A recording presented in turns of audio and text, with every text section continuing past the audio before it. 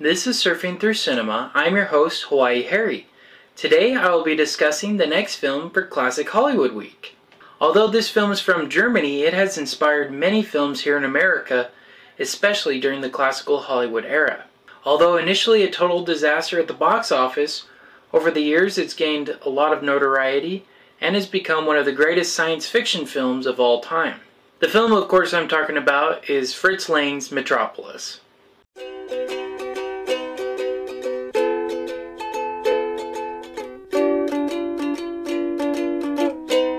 Okay, so some technical details about Metropolis. So there are multiple versions of this movie, and this is due to significant cuts that various studios made of it when it was initially released. When it came out, it was 2.5 hours long, which back in 1927 was very, very long. Nowadays, that's pretty standard, between 2 hours and 2.5 hours, but back then that was too long. Many studios were worried because they wouldn't have enough time throughout the day to show this movie, so it was a total box office bomb. And on top of that, they made significant cuts to it, and for years we only had an 84-minute version of it. You know, lots of it had been lost, over a quarter of it. And they weren't very important scenes necessarily, but they definitely helped the plot, and like I said, it was originally 2.5 hours, so cutting that much out, it really makes the story suffer, and for years, nobody really paid attention to it. It wasn't until the 1970s that there were actual efforts to restore it completely, and as recent as 2010, there have been various efforts of putting it together completely, but just because of these cuts, we'll never have a complete version due to it being almost 100 years ago. You know, film, it deteriorates over time, it can combust. So this new version, the 2010 one, is the best we're ever going to get, in my opinion. So the next technical detail, this film came out in 1927. Now, there's another film that came out this year that had a significant impact on how movies are made even now. That was The Jazz Singer, which was released only 6 months after Metropolis did.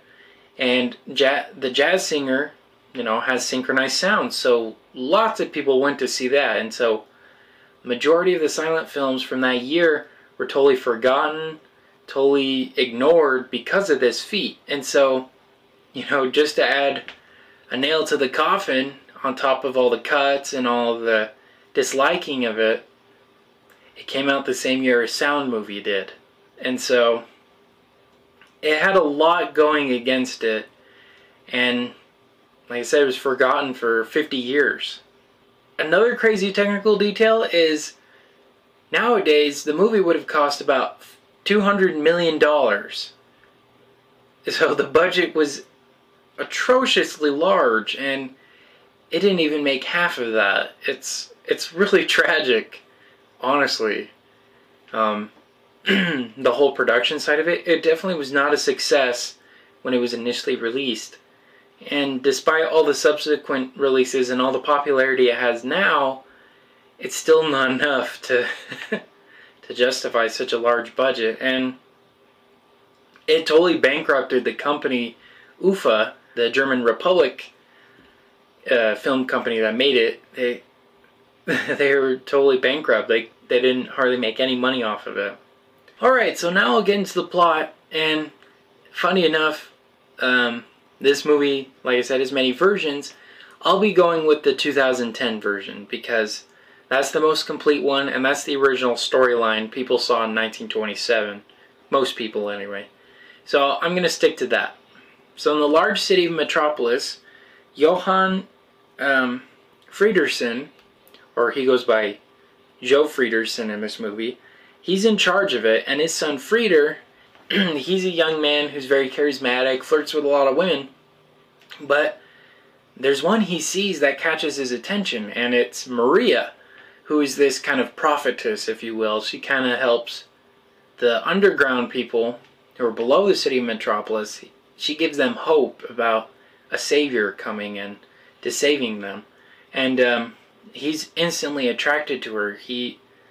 completely fascinated with how kind she is, how gentle she is.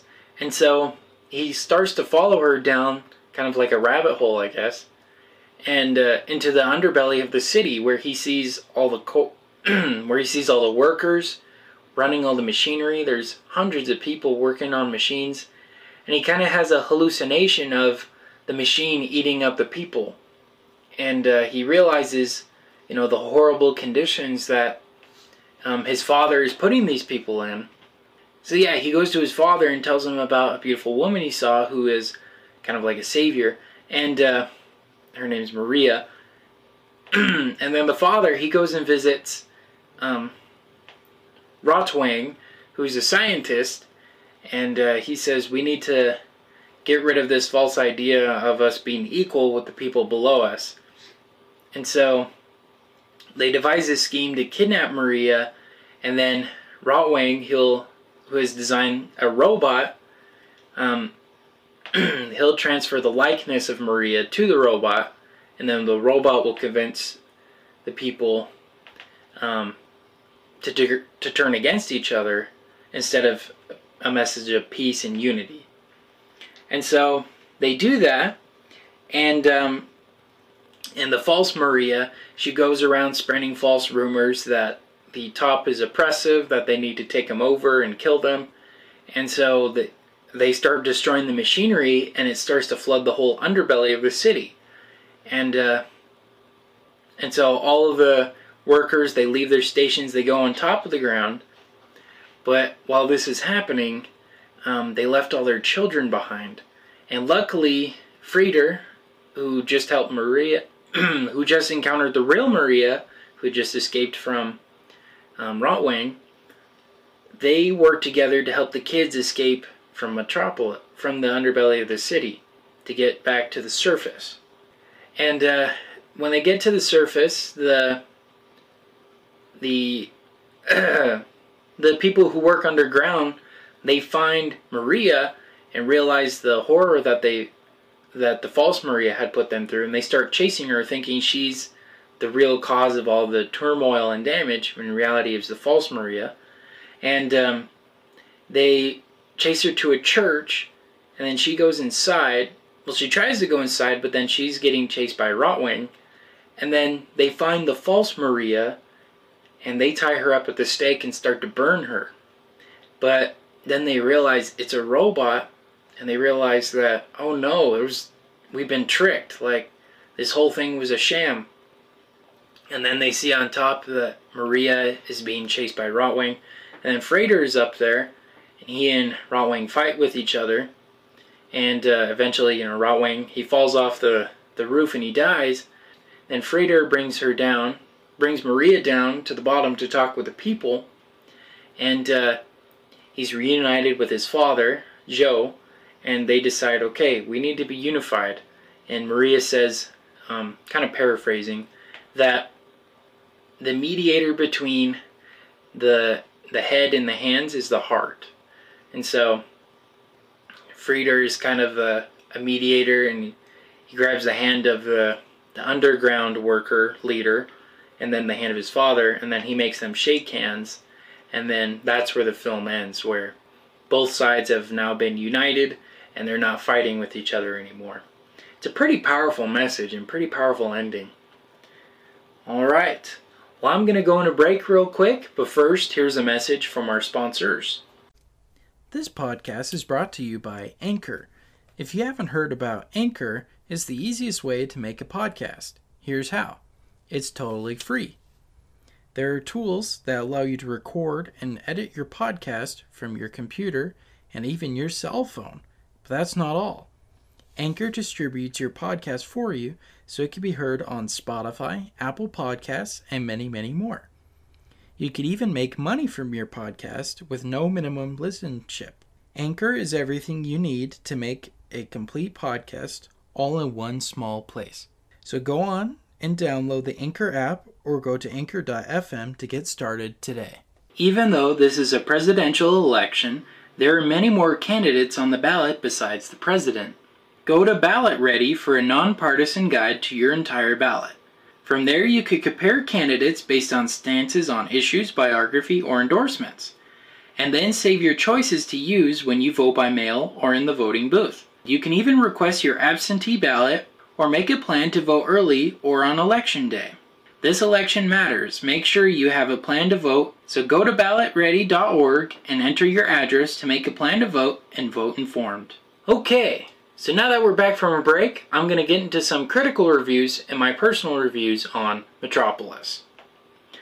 Okay, so it has a 97% on Rotten Tomatoes, making it one of the highest rated movies on there.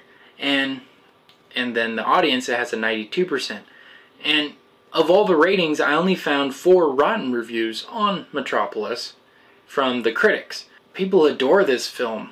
It's magnificent. It's a triumph of a movie, especially during the silent era. It's insanity, the amount of effort and work they're able to put into it. And that's a lot of the opinions of these critics, is that it was a technical marvel and a masterpiece. But when it first came out, this was not the case. So I have a review here from the 1927 New York Times. They said, it's a technical marvel with a feet of clay. So they thought that the foundation of it, and they felt that, the special effects, all the scenery, the background, they thought that was fantastic, but that the actual dialogue and characters were pretty flat, and that it didn't work out so well. And I'm sure these had a huge effect on why people didn't watch it, because a lot of people didn't get it when it first came out. And funny story, H.G. Wells even talked about it and said that it was a very silly and dumb movie. And he didn't understand why, the whole message of it. It didn't make any sense. Even some of the advertisement I saw for it, it says something to the lines of, watch Metropolis, but don't try to understand it, because you won't. It was a difficult movie for people to comprehend back then because of how different it was compared to most movies. And then in Leonard Maltin's movie guide to a more modern review, he says, it's heavy going at times, but the startling set design and special effects command your attention. And that's totally understandable. The set pieces are giant. There's a sequence where they see the original Tower of Babel, and there's thousands and thousands of extras that are running up this staircase and moving these giant blocks and building this giant building. It looks so real. It's mind-boggling that they're able to achieve something like that in 1927. So he's totally right. The special effects, everything were fantastic. But funny enough, despite all the kind of negativity it had a resurgence in the 70s and 80s where it became super popular again. George Lucas, he based C-3PO's design off of the robot. And if you look at the old Ralph McQuarrie designs of C-3PO, it looks exactly like the Maria robot. So it definitely had a huge impact on the science fiction community. Like I said, the set pieces in Star Wars, they had giant set pieces. The Death Star, the Millennium Falcon. They based a lot of their techniques, a lot of the modeling, all of that based off of this movie. So it's had a major impact on Star Wars in particular. So now I'll get into my personal reviews. It's in my top 10 favorite movies of all time. I think this is a fantastic and amazing movie. The sheer technical aspect of it is mind-blowing. I couldn't I couldn't figure out how they were able to do so much of that in 1927. Well, earlier, it came out in 1927, but I think the craziest achievement was the actual city itself, the Tower of Babel that they have in it, with the streets going by and the motion graphic cars. I saw a behind the scenes photo of it, and it was a huge thing. It was probably 10 or 15 feet tall, the building, And then they were moving the little cars little by little, you know, using stop motion. And then they transposed it with actual footage. So the way they were able to mesh them together is almost seamless. Like, you actually believe that the cars are moving, that there's actual people on it. It's really impressive. Bridget Helm, who plays Maria and the false Maria, is the best actor in this whole movie. The fact that she could play two characters that look exactly the same, right, and they're both completely different, it's insane. Like, you can totally tell the difference between the real Maria and then the false Maria. The real one, she's kind, she's loving, you know, she's slow. And then the false Maria, she's like crazy. Her eyes are twitching. She's like moving quickly, very crazy like. She's explosive, totally different. And it's the same actress. It's phenomenal how she was able to do that. And without sound, might I add. Like, it was all in her expression. This is certainly one of the better examples of German expressionism. Yeah, she definitely was the highlight of the whole movie. And then, I gotta say, the musical score in it is my favorite of all time.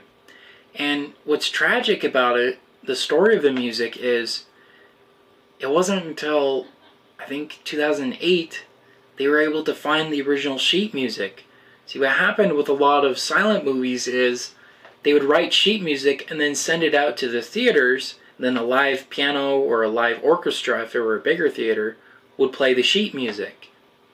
And, but it was lost for so long, and the subsequent versions of it had totally radically different songs with it. In the 70s, there was some synth-reared experimental music.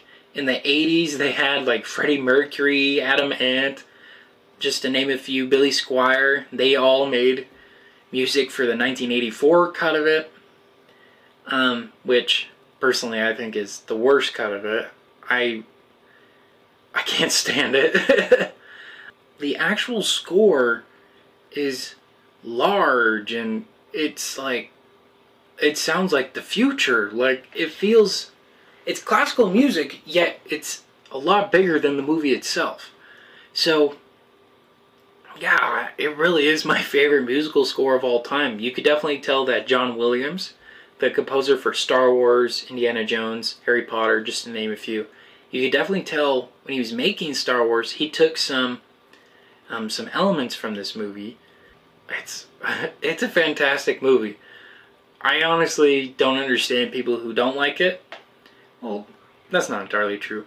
It's not for everyone, as most silent movies are pretty short. They're like an hour and a half, hour 20 minutes, but this is 2.5 hours. And for some people that might be hard to get through with no dialogue. But for me personally, I was captivated. I enjoyed every scene of it. The fact that we even have it, this is a treasure. Like, to me, this is more than just the movie. Like, if you watch the behind the scenes of it on the Blu-ray disc, it's like a whole phenomenon. Like, it's a whole different thing on its own. So, by and large, I love this movie. This is a film I could recommend to every single person I know. I tried to, but not everyone gets around to watching it, and that's okay. But seriously though, if you want a masterclass in cinematography, set design, composition, this is a fantastic movie to study and to look into.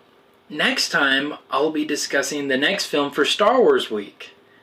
And this is the one that started it all, the original classic that got everybody to watch it. And I'm of course talking about Star Wars Episode 4, A New Hope. What's funny is, I didn't plan on these two being right next to each other. So it's going to be nice to see the inspiration for Star Wars, and then the result of it. It's like I said, the design for C-3PO, seeing it, its inspiration, and then seeing it in the movie. So, yeah, we're going to be talking about Episode 4, A New Hope, and Well, until next time, this has been Surfing Through Cinema with Hawaii Harry. Take care.